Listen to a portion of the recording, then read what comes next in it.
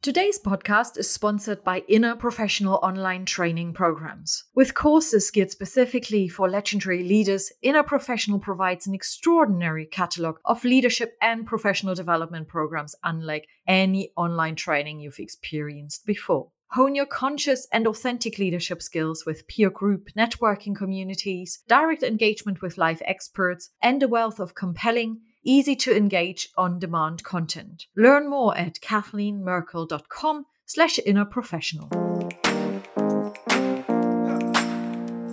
Hello and welcome to Legendary Leaders, the podcast. My name is Kathleen Merkel and I'm the host of the show. And together with a wide range of legendary leaders themselves and experts in the field of self-leadership, we are going to explore concepts and ideas that show you how you can move past your fears, negative self-talk, and constant doubts in order to encourage you to becoming a legendary leader yourself, with far more natural impact, influence, and inspiration. So are you ready for it? Well, welcome once again to Legendary Leaders, the podcast. Hello and welcome to today's show. As always, I've lined up a brilliant guest for you who you're going to get to know in a wonderful way. He's not just going to share his wisdom, his expertise with us, but we'll also meet him from a very human perspective as a person, as a dad, as a son, because we talk about two key things today. The one is how to navigate successfully through a family business. When you, in particular, change the family business, perhaps even buy it or sell parts of it. How do you do that? How can you come out of the situation stronger than ever before? How can you use it as an opportunity to actually learn, to grow, and not just you, but also take your parents with you onto this journey. And they actually take you with them as well in terms of helping you to see certain matters from a different perspective and for you to grow, to learn, and to develop yourselves. We are also going to talk about succession planning, such an important topic. And if you find yourself in a situation as I found myself in the past while I was still working in corporate organizations, then you may have experienced a situation that you are trying to support other leaders to help them understand how important succession planning is and that you can never start early enough. And I absolutely loved it when there were people who literally tried to get to my position, where people were eager, ambitious, and learned a lot so that they could literally step into that role rather sooner than later. And focusing on the people, on their growth, learning with and from them is vital. So Stephen brings his perspective to succession planning from a more family business orientated perspective. However, you can apply his process, his 5 Ps to any organization. And it is a vital topic to talk about because you will at some point need a successor as to whether you move on the corporate career ladder, as to whether you plan to step out of the family business and hand the reins over, basically. There are so many reasons why it is important to have people lined up who can step in, and that with a lot of openness. And that is definitely easier said than done. So let me introduce to you Stephen a little bit more. So Stephen grew up in 2 family businesses, as well as starting a few of his own. Having bought both family businesses from his parents and growing them internationally, Stephen learned a lot about successful succession planning, as well as making some mistakes along the way. And Stephen is certainly going to share some of those mistakes and the learnings from it with us here today.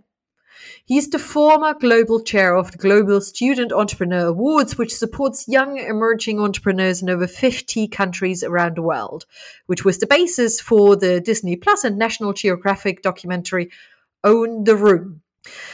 He was the founding member and is the current president of the Irish chapter of the Entrepreneurs Organization, and he is a succession planning coach, a strategy facilitator, team development coach, leadership coach, and personality profiler. So we get a lot of talent, a lot of insights, a lot of expertise into this conversation today. His purpose is truly to help people aspire to a better future and empower them to get there Isn't that beautiful? Who doesn't want to have an amazing future and want to take this future into their own hands? And on a very personal level, Stephen and his Spanish wife have two bilingual daughters and try to spend as much holiday time in Spain as possible. He is living the life. He's a beautiful soul, a great person to talk to, and as I said, a real talent in his own field. So do enjoy this conversation as much as I have enjoyed recording it. And I speak to you again in a couple of seconds. So huge welcome to you, Stephen Shortt, with 2 T's. Hello. Hi, how are you? I am very, very well. How are you doing? I'm great. As I said, just the sun is shining here in Dublin, so all is right in the world. Well, all is not right in the world. We're still in the middle of the lockdowns, but the sun is shining, and Dublin, when the sun is shining, is a beautiful place to be. I'd even say it's a beautiful place to be when the sun is not shining and when there's loads of snow. It's just gorgeous. And I didn't even have to pay you to say that. That was amazing. Brilliant. Here we go. Let's see.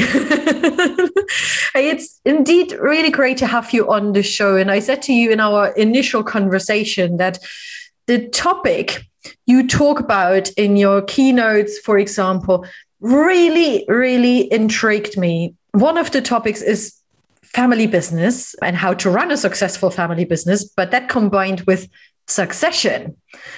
And I shared with you a little bit my background, coming from a more corporate background and having supported leaders within that corporate background, where I received quite a bit of pushback in terms of succession. Why do we even need to talk about that? We will hire someone when the time comes. And I was like, no. We'll hire somebody when it's too late. But that's a different conversation. Yeah. But you have spent all your life basically in the middle of family businesses, haven't you? Yeah, so my background is all family-based. I have a little bit of experience in working with corporates as an external consultant, but really I don't have a lot of experience. I don't have any experience being in the corporate world. I've grown up in 2 different family businesses. I bought both family businesses and I sold one. Which was reliant 100% on international travel, sold that just before the pandemic. So friends and former competitors have called me everything from an evil genius to stuff that is far less complimentary when the entire industry is being unfortunately rocked at the moment.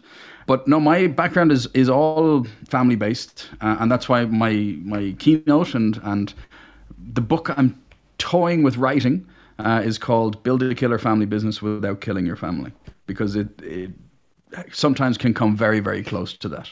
Yeah. Oh, goodness me. I mean, I am not a member of a family business and I have those emotions from time to time. So curious. I'm very curious.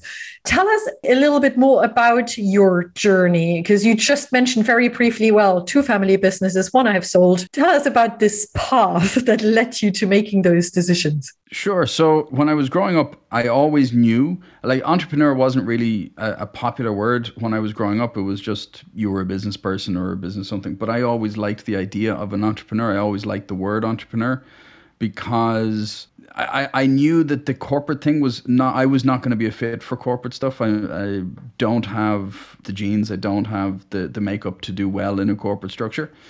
So I always knew I was going to be working in family business or working for myself or doing something like that.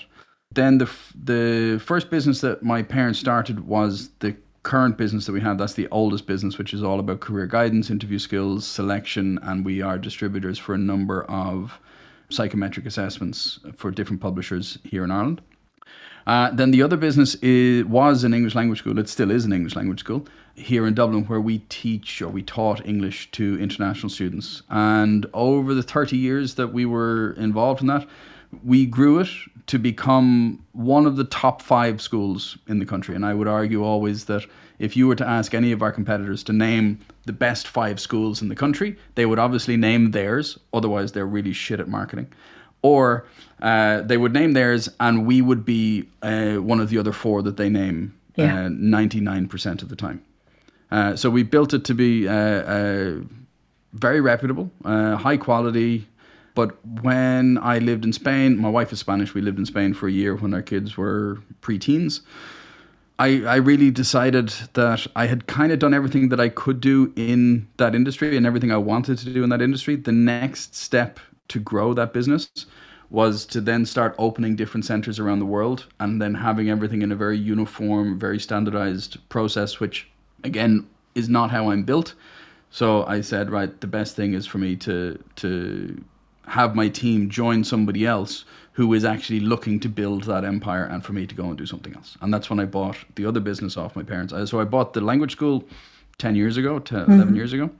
And then I bought the career guidance business after I'd gotten involved a little bit more, done a little bit more training on personality profiling and coaching and mentorship and things like that. And now that's where I'm spending all of my time and really enjoying that element of the business. So what is your DNA? So when I do personality profiling, when we use Hogan, which is one of the assessments that we distribute, it is the entrepreneur. Like the profile is the entrepreneur, kind of setting stuff up. If you were to talk about EOS, I would be considered the visionary. In StrengthsFinder, it's always futuristic, strategic, woo, that kind of stuff. So I'm creative. I like coming up with ideas. I like presenting. I like meeting people. I like getting my energy from talking to people, groups of people, in front of groups of people, in small groups, anything so long as there are people involved. But my downside is, so I'm quite creative, coming up with ideas, coming up with new processes, and I'm great at coming up with the processes. I'm not so good at following through with the processes, and I'm not that good at the detail and any of the process-orientated stuff. So if we take the 6 leadership styles, results, thought, process, data, social, and people, I'm a people, thought, and middle results leader. I'm really bad at the process. I'm really bad at the data. And that's who I am. You sound like me. It's like I'm your German version. Well, it's funny because I'm a big guy with a beard and blondish hair, and I have a lot of people think I have a bit of a German look about me. And whenever I used to travel on Lufthansa, I'd be walking in with all the pasty Irish-skinned people from the Dublin to Frankfurt early morning flight. And it would always be, good morning, guten Tag, as soon as I walk in, just assuming I'm German. So I'm absolutely loving this. But you mentioned, obviously, we built that business or those businesses. Who is we? Well, I mean, my parents started both of these companies. They started the career guidance, the interview company in 82, and they started the language school in 1989. So I was 4 and 11 or something like that. So, I mean, I had very little to do with the foundation of the business other than I was around to make brochures and to paint office doors and things like that. Or, I mean, I'm using air quotes. If people can't see me, I painted office doors and then I made a mess and then my mother had to come back in and fix all of the vertical lines or whatever. But so I've grown up doing like everything, like from the hoovering to the polishing of the plaque on the front door to helping to paint walls, to in the language school, airport transfers at 3:00 in the morning, going on marketing trips. I mean, I've gone to Japan for 2 days.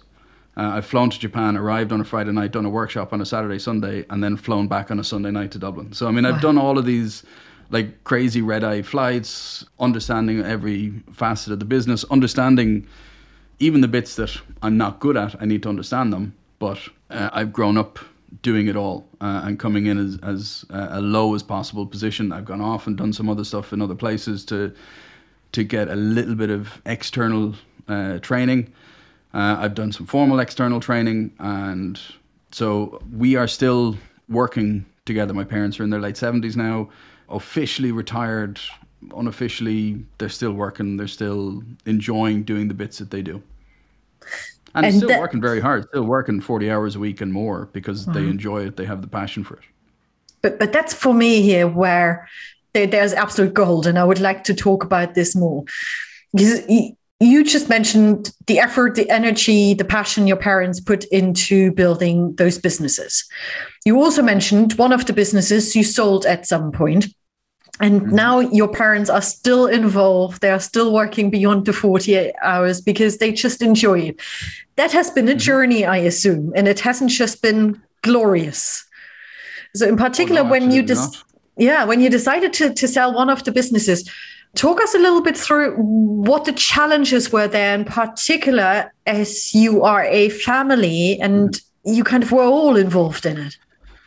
I think we need to go back just a little bit further, which is when this whole thing of succession planning and the build a killer family business became so vitally important to me. About 11 years ago, so I think my wife was pregnant with my youngest, so about 11 years ago. I remember coming back, it was a miserable day, grey, wet, cold. I mean, I live in Dublin, there's a lot of days like that, but I remember coming back and I had been arguing with my folks, and fighting is probably a strong word, but really arguing and disagreeing on the courses we should be offering, the courses we should be cutting, the technology we should be doing, the marketing and the strategy going forward of the business. And I slumped down at my kitchen table. My wife was in the kitchen with my eldest daughter and she was pregnant. And I remember saying, completely emotionally and mentally and physically drained, and going, I have to leave the family business. Because if I don't, my parents will never see their grandkids again, because we won't be able to be in the same room as each other, because we'll fucking hate each other. And my entire body viscerally reacted to that. And I knew that that was the last thing I wanted. It was not what I grew up doing. It's not what I wanted going forward. And it was definitely not something that I wanted to be showing my kids, that we're going to have an argument and not get past it. Mm. I'm not the first person, surely, in the history of the world to have a problem in a family business. So that's when I started researching. I started talking to people. I started reaching out to mentors. I started reaching out to people that had researched and said, okay, well, you've done this or you haven't done this. What happened? And I came up with the 5 Ps of succession, whether you're in any business and how it works. And now, fast forward, I've bought both companies, sold one company. I'll talk about that conversation, convincing your parents to sell their third child. But now we're currently in the process of renovating my parents' house. We've moved the office out, the home office that was there. So we're going to be living together on different floors with interconnected 2 kitchens, 2 living rooms. But we're all going to be living together. So as well as being a multi-generational business, we're going to be, again, a multi-generational household. And if I had thought that was like 11 years ago when I was slumped down and going, I can't do this, to think now we're willfully and gladly and really excitedly going to all be living together, it's so alien and so far apart. Because with all family businesses, more often than not, the kitchen table and the boardroom table is the same piece of furniture, and you need to be able to sit down at both of them.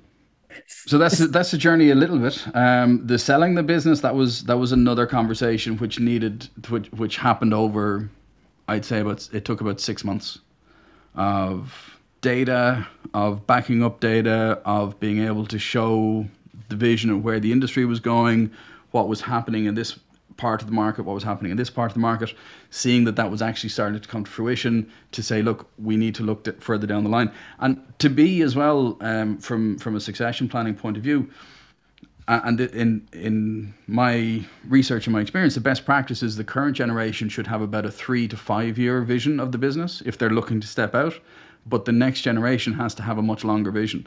And if the next generation is seeing that problem within that long vision, there needs to be a change. They need to pivot. They need to try new things or do something else.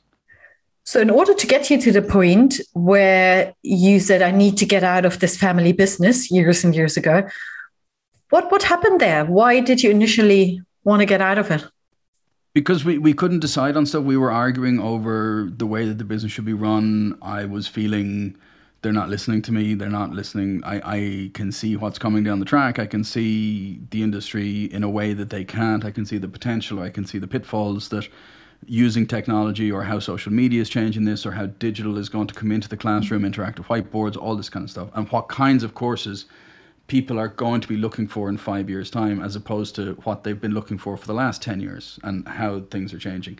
And the mindsets that needed to kind of shift from parent-child to co-workers, from mentor to heroes, to all this kind of stuff, to figure out a way of being able to have those conversations, for them to see my point of view, but also importantly as well for me to see their point of view and not be this cocky, arrogant kid who goes, I know it all, you're just old and stupid.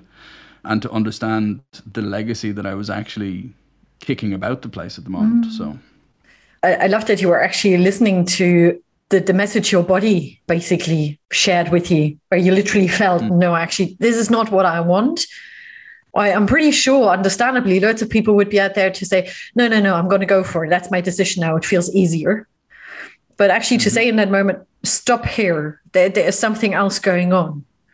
And to identify what it is, I think that's pretty cool, pretty brave to do that as well, because it means you have to face challenges and figure out a way to overcome those. Yeah, I think I would have just spent my whole life regretting it if I had done it any other way, to be honest. When I look back on it now and think, I'm not going to say, okay, I made that decision at that kitchen table, and the next day everything was rosy and everything was amazing. Like, it took a process of having conversations, of being able to go to neutral territories, to be able to go out for dinners, to go to rugby matches with my father, to be able to go on trips and not talk about work. But then when we had a specific meeting, maybe not in their office, but in a neutral third place. So there wasn't the power dynamics at the time. Now it's much more we can have, because we've built up that rhythm and we've built up that rapport. Like, I can go down and sit in his office and give out to him about something, or I can talk to my mother about something else, and it works very well. But it took time. So would you mind being a bit more And specific? my parents are awesome people. It's not saying that they were bad people or that we had a bad relationship. It was just, when you get into that, those habit loops, it can be really tough to get out of. Yeah. And I remember very well, I said, I haven't been in a family business, but my family has been in a family business. And goodness me, it started with my great grandparents and then it was passed on. And there were just arguments, so many arguments, that my mom doesn't talk to her siblings anymore and vice versa. It was just constantly something. And it left a really kind of negative legacy. You are avoiding conversations about it and all of this. And I found that very tricky. And for me, that was basically just the moment when I watched it from the outside. I'm like, I don't want to get involved in anything like that ever. Feel safer to stay out of it. And one of the things another thing that I've noticed really with next generation members of the family, even if there wasn't that amount of drama, and that is an unfortunate reality, that there are some family businesses that dissolve because of people not being able to align with the purpose or agree on the pick or the different steps of the succession planning, and people have different perspectives on things.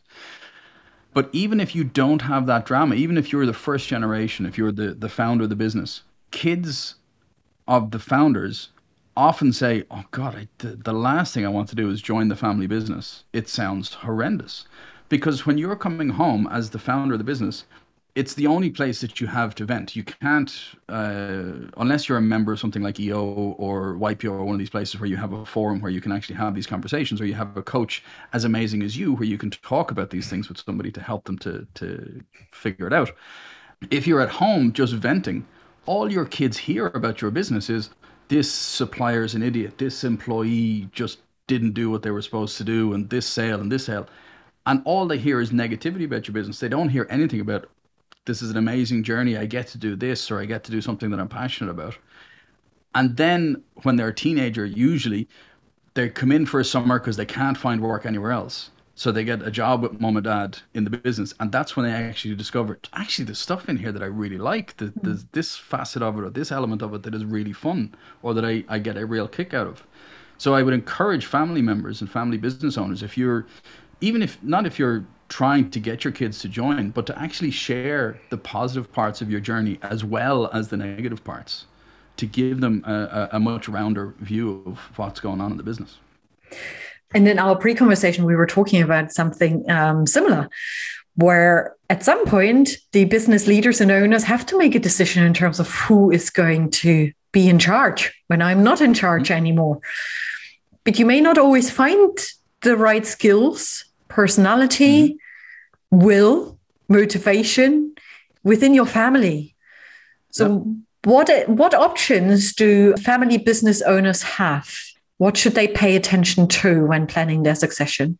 Well, if we look at just very quickly, the 5 Ps to go through the cycle of it. The first P, the first and most important thing with any succession planning, whether it's a corporate or a family business or anything like that, is what's the purpose? What are we trying to accomplish? Is it, if it's a department within an organization, what's the purpose of the department? Like, what are we trying to achieve? If it's a family business, what's the ultimate goal of the family business? What wrong in the world are we trying to right? Once we're clear on that, and the current generation and the next generation are aligned on that, slightly different views on how long that is going on or how long they're going to be involved in that, then we have to figure out who's the pick. The second P is pick. Who's the right person to actually lead this department, this company, this organization towards that purpose. It might not be the same person for the next 30 years. We might say, look, we need a period of rapid growth now. So actually we need Mary to lead us through that growth because she's really results oriented and will push through. But once we get to a certain point, maybe Peter needs to take over because he's more process driven and actually keep a steady track. So figuring out how the purpose is best suited and then picking the right people to make sure that that happens, whether those people are within the family business or not.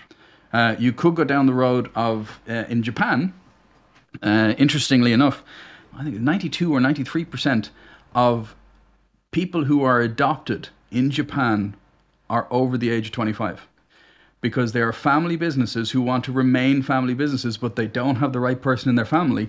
So they find the young executive who has potential, and they literally adopt that person into the family. You can look this up. It's seriously widely documented. Wow. The majority of people who are adopted are executives to be adopted into family businesses.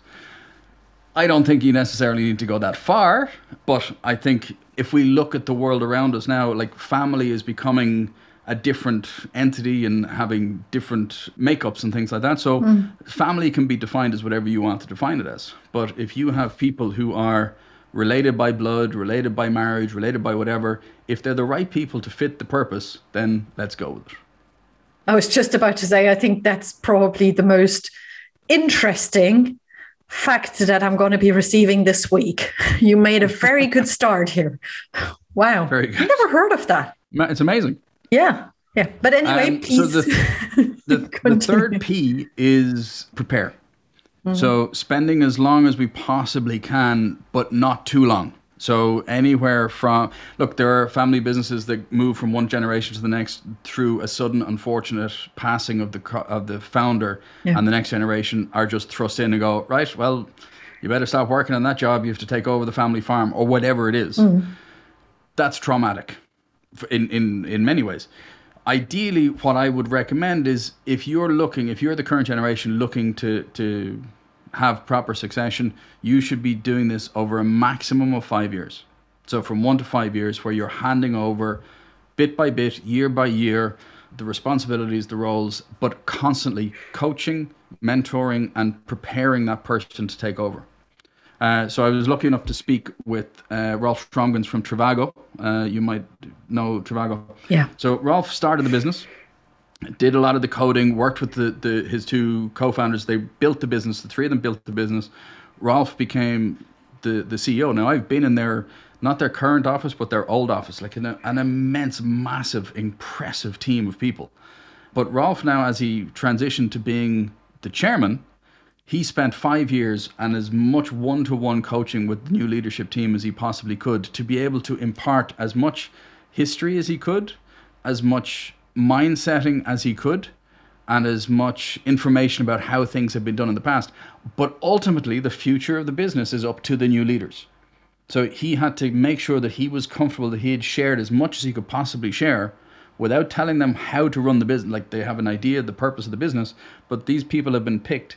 He's preparing them because his line to me was, if you reach back across and reach back in, you're destined for failure because you won't know all of the information. You won't know all of the nuances because you're not there day to day.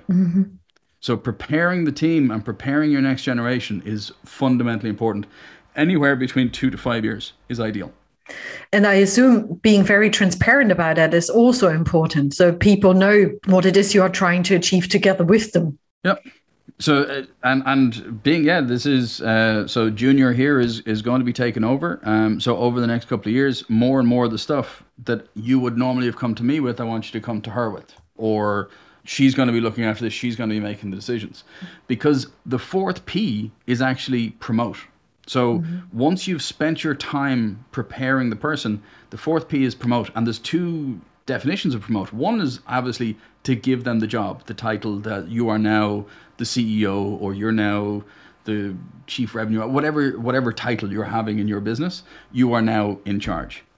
The second thing of promote is you have to be the biggest cheerleader for that generation. Yeah. So even you might have, and this happens a lot in family businesses, where the current generation or the former generation, for example, people will just consult with you. Even though the new boss has made a decision, but they're just going to consult with you because they've always dealt with you. It's very easy as the current generation to go, oh yeah, well actually let me have a think about it, let me do that. No. You start doing that, you're undermining the next generation. So you have to be clear, no, she's made the decision and I am 100%, I think it's absolutely the right decision. This is the way forward for the company. She is the future of the business. She is going to deal with this. You might disagree, but every single disagreement has to happen behind closed doors. You have to have private conversations, and again, part of the coaching, but publicly you have to be the number one cheerleader for the next generation. So that's the two meanings of promote. And then the final P is patience. Because whether you're in a family business or not, things are going to go sideways, things are going to mess up. You're going to feel, oh, I should have done that, or oh, he or she didn't do the thing that I would normally have done, and this is why we're in this mess. We got to get over this. We got to, whether you're signing up for mindfulness classes or yoga or Pilates or whatever it is that you want to do, there has to be a huge element of patience in this as well.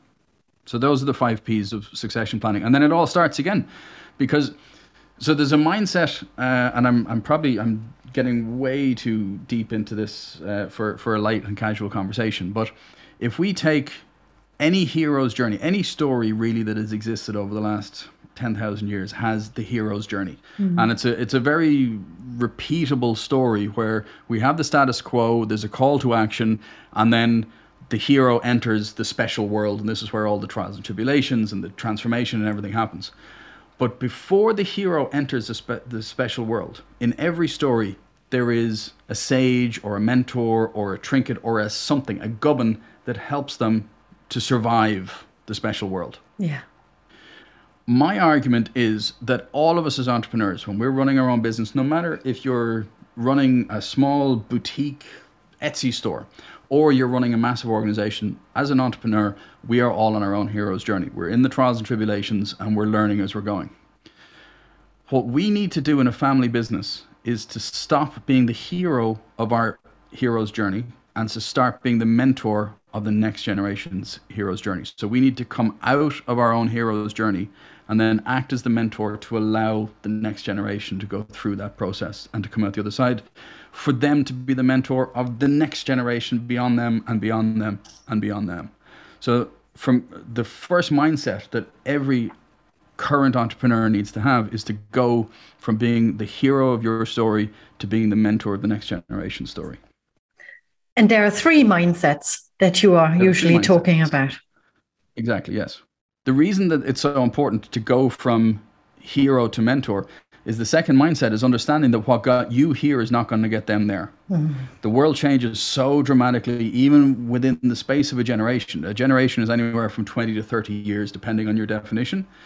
If you look at the Global 500 list from 20 years ago and look at the Global 500 list now, I can't remember the statistic, but I think it's something like only a third of the companies are still at the top 20. The rest have all been replaced.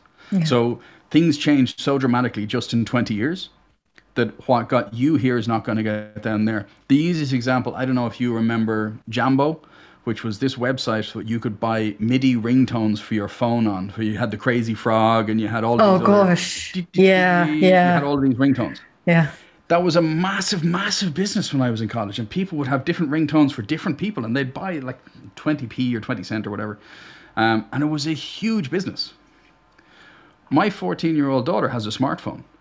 Not only does she have it on vibrate and silent all the time, if anybody actually has the audacity to ring her instead of sending her a WhatsApp or an Instagram message, it's like, ugh, what did they want? So that entire industry, from when we were on mobile phones to when they're on mobile phones, is completely gone. So what got you here is not going to get them there. And the next generation are the ones that are going to be living in that world and understanding the nuance of that world. As much as we all want to be innovative and driving stuff forward, it's the next generation that are going to be able to do that easier. So what got us here is not going to get them there. The third mindset is for a mix of the two. It's actually about internal and external development. So the next generation has to get as much internal development within the company and in the family business, and external development. So whether that's professional training, where they've gone and done a master's in something, or they're getting specialized coaching, or they're getting trained in something specific about the industry, or they're getting their experience working elsewhere. So there are a number of big companies in Ireland who will say, okay, if you want to join the family business, you can join the family business, but you have to have done at least 5 years in another similar organization, and then you can come across at the same level. You don't get to leave college with an Instagram account and then you suddenly become our chief marketing officer because you understand Instagram. It doesn't work like that. You've got to either come in at a low level and work your way up in our organization, or go in somewhere else, work your way up to that level, and then come across to us. And there has to be this sense of the next generation getting training in the organization and out of the organization. The Celts in Ireland, in prehistoric times in Ireland, they had this fantastic tradition and the fantastic structure of fosterage, where the different clans would have their kind of the equivalent of royalty. They'd have their noble people and everything like that. But the kids of the noble people in the clans, males and females, when they reached about 13, 14 years of age, they would have been brought up in the traditions of the clan, and they would learn everything as kids within the clan. But at 13, 14, they would be sent off to another clan, to another village and another family. And there they would spend the next 4 or 5 years being trained by that family in things like law, farming, music, dance, all this kind of stuff. And they would have that information which they would learn there and then return back to their own clan with that information. So they have the knowledge of their clan and they have the experience of being in another clan to make their clans stronger. Now, obviously, as I said, I have a 14-year-old daughter and I have an 11-year-old daughter. The idea of sending them away for a couple of years is really appealing. I understand that. But it's actually the reciprocal nature of it, and the idea of them being able to learn from different places. Obviously, it would strengthen relationships between the clans. The other clan, when their kids came of age, they would go to that clan, and it would be a really important part of the community and of the culture. But I think this is really important from a family business, and it's again allowing us to learn within our own organization and allowing us to get as much information as learning as much as we can from other organizations. And I want to bring in the corporate world here as well, because there it plays a huge role too. Either you are in the corporate world that has a variety of sites, different acquired businesses, whatever it is. And being able, before you are being promoted, to actually spend time in those different divisions and truly learning about the business, crucial.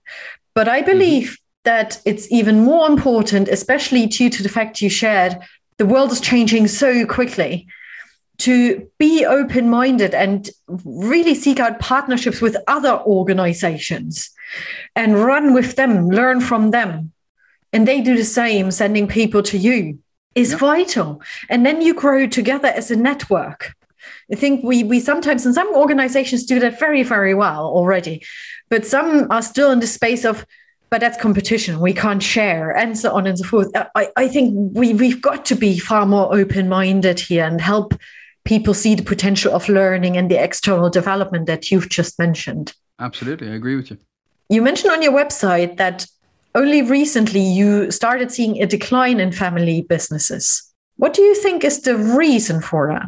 So family businesses, they've always been, up until about 40 years ago, the term family business didn't exist, because if you were in business, it was probably with your family. So there wasn't a uniqueness about being in a family business. The local stores were all the mom and pop kind of stores. As things are now growing and being more globalized, I think because people don't have the clear vision of the purpose and the pick, they might get overrun with the idea of, in order to scale and in order to grow, we need to bring in as many external people as possible, and we lose control of our organization. It becomes more of a corporate entity than a family business. I think there are plenty of family businesses that exist that have grown to be corporate structures, and they've been able to manage it in a way using the strengths of the different generations to be able to grow. I think with some businesses, with merging and things like that, to face the globalization, I won't say threat, because I think it's more of an opportunity. They have become more corporate structures as opposed to two family businesses or two families with a business or something like that. But I still think the vast majority of almost every country in the Western world, I mean, I'm talking about 70 to 80% of employment, of growth, of services and everything else is produced by family businesses or small business. It might not be considered family yet because it might be a founder, somebody who's left the corporate world or somebody who's left one family business set up for themselves. Yeah. And it's a small organization. So they haven't become a family business yet, but they have the potential. And previously, a few minutes ago, before we started talking about the 5Ps, you literally very quickly highlighted the journey you have been on with your parents. You mentioned, amongst other things, overcoming the challenges by having more conversations outside of the actual office space, going to a rugby match, all of these things. But let's be a bit more specific, because you mentioned also a few times it's been a path, right? It took its time. And I'm pretty sure you had to apply one of your Ps, and that's the fifth one, the patience. And so did they probably. And so did they. And so did they. So, yeah, share with us a little bit more in detail how this process happened and what led to the success that nowadays you can say we are moving into this multi-generational house together. Well, I think really it came back to clearly identifying the purpose. Like, what was it? What are we trying to build? What do we ultimately want for the family business, for the business itself? And from the language school point of view, it was, look, this is where it's going. Like, ultimately, the purpose of the business is to do this. But in order for us to do this, this has to happen, this has to happen, this has to happen. And I, don't want to do these two things, and I'm not going to be good at doing those two things. So we're better off actually saying, okay, we need to look at joining forces with a bigger organization that actually has the interest, the ability, and the capacity to grow and to scale this so as everybody's looked after. So that was part of the conversation as pulling it back more to the purpose and the first step of this and seeing where are we going. When that was more clearly defined and we were able to articulate that on a more, I suppose, a clearer, less fuzzy level, it became easier to understand that the best route was to let that go and to move on to something else. There were elements that we could have taken, that we could have spent a bit of time adjusting and changing the business model and all the rest of it. But ultimately, I had done everything that I'd really wanted to do in that industry. For the current business, then again, it's looking at the vision of what we're doing and then identifying, okay, these are the strengths that I bring to it, but we also need to know what are the weaknesses that I have, what are the things that I'm not good at, and these are the people that we need to start bringing into the organization from external, because my kids, as I said, are 14 and 11. They're a bit young to be running the marketing department just yet. But one of the things that I'm very conscious of is as they grow, they're two very different people. My daughter's two very different people. And if either of them want to come into the business, they're going to be interested in two different facets of the business or two different parts of the business. They're not going to be interested in competing for the same thing because they will approach things in a different way. So one of the kind of thought challenges that I share with people on when I'm talking to them about this is, okay, well, what about the argument that no family member should ever join a family business? That the family business should always join the family member.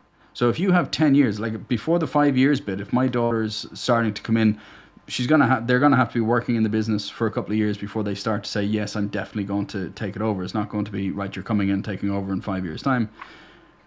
What do I need to do now? What subtle changes do I need to affect in the trajectory of the business to be able to steer it in such a way that it's going to meet her with her strengths for her to be best set up for success? Yeah.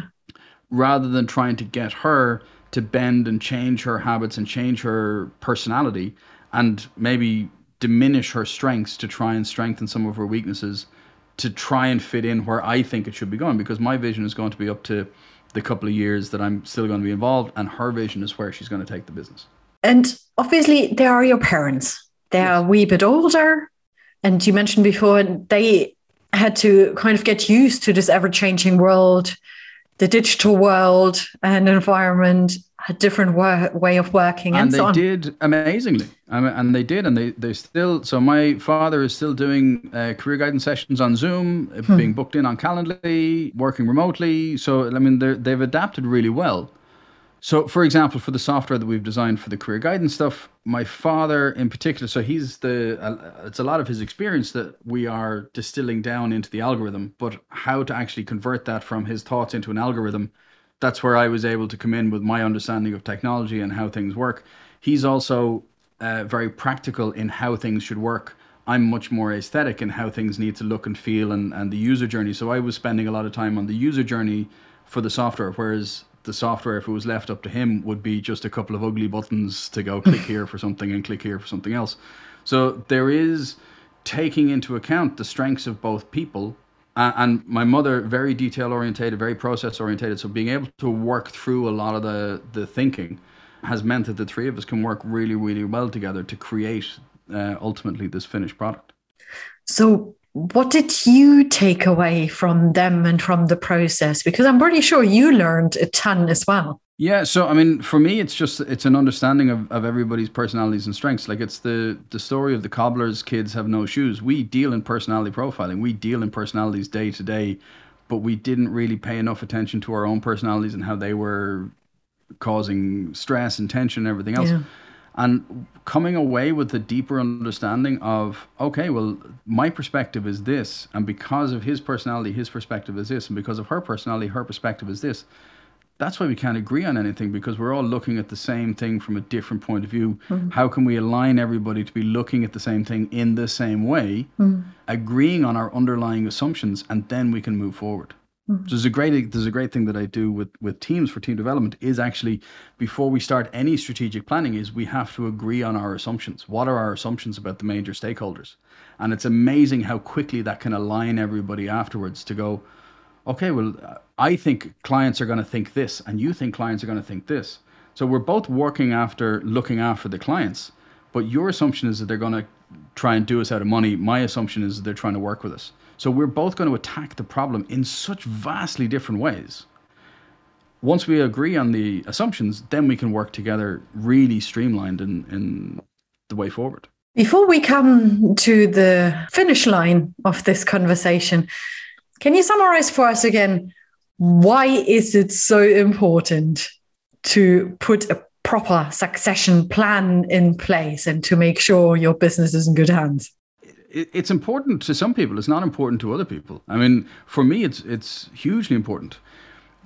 To me, when you're in a family business or any kind of a business, if you're the current generation, there are 4 things that can happen to a business when the current generation either retires, dies, or whatever, or is looking at that, getting out of the business. The business can stop. They can just go, right, I'm not working anymore. I'm a consultant. Boom, business stops. That's it. Yeah. That happens a lot. The second one is to sell. You can sell your business. We did it with one of our businesses. Many businesses do it. There are hundreds of professional services firms that can help you to maximize that. The third one is you can survive. So survive to me is it's a long stop because you're putting somebody in place that isn't going to rock the boat. They're just going to keep doing things the same way as it's been done before, but the market changes. They're not adapting to the changes, and over time it goes down. So survive really is just a prolonged stop. What I'm interested in is the fourth one, is scale. I want to help put the right people in the right place to help your family business to grow. It can be growing from 500,000 to 2 million. It can be growing from 5 million to 20 million. Whatever it is that not all businesses have the capacity to be doing 50 million euro a year, but not everybody wants to be running a 50 million euro business. There's a lot of other stresses and pressures that come with that. So whatever scaling means to you and being able to put the right person in the right place at the right time, that's what I want to help people with. Brilliant. So if you are a family business owner or working in a family business and you are keen to scale your business, then Stephen is the right person for you to help you there. If you want to bring your team together, grow yourself as a leader, then Stephen is also the right person to help you with this. Stephen, it has been an absolute pleasure to have you here on the show today and to listen to. Likewise, it was fun. Yeah, your amazing knowledge and insights and experience. However, I want you to let the audience know, where can they find you? So the easiest way to find me is either on successfulsuccession.com. or if you're a family business, the page that's on there is killerfamilybusiness.com, and that'll give you all the information. So, because I want to help families build a killer family business without killing your family. Brilliant. Loving it. Thank you so much again, Stephen. And to everybody else who has listened here today, thank you so much for listening, for joining in. As always, please do let us know if we can be of any help and support. And we will obviously be sharing the links as well in the show notes.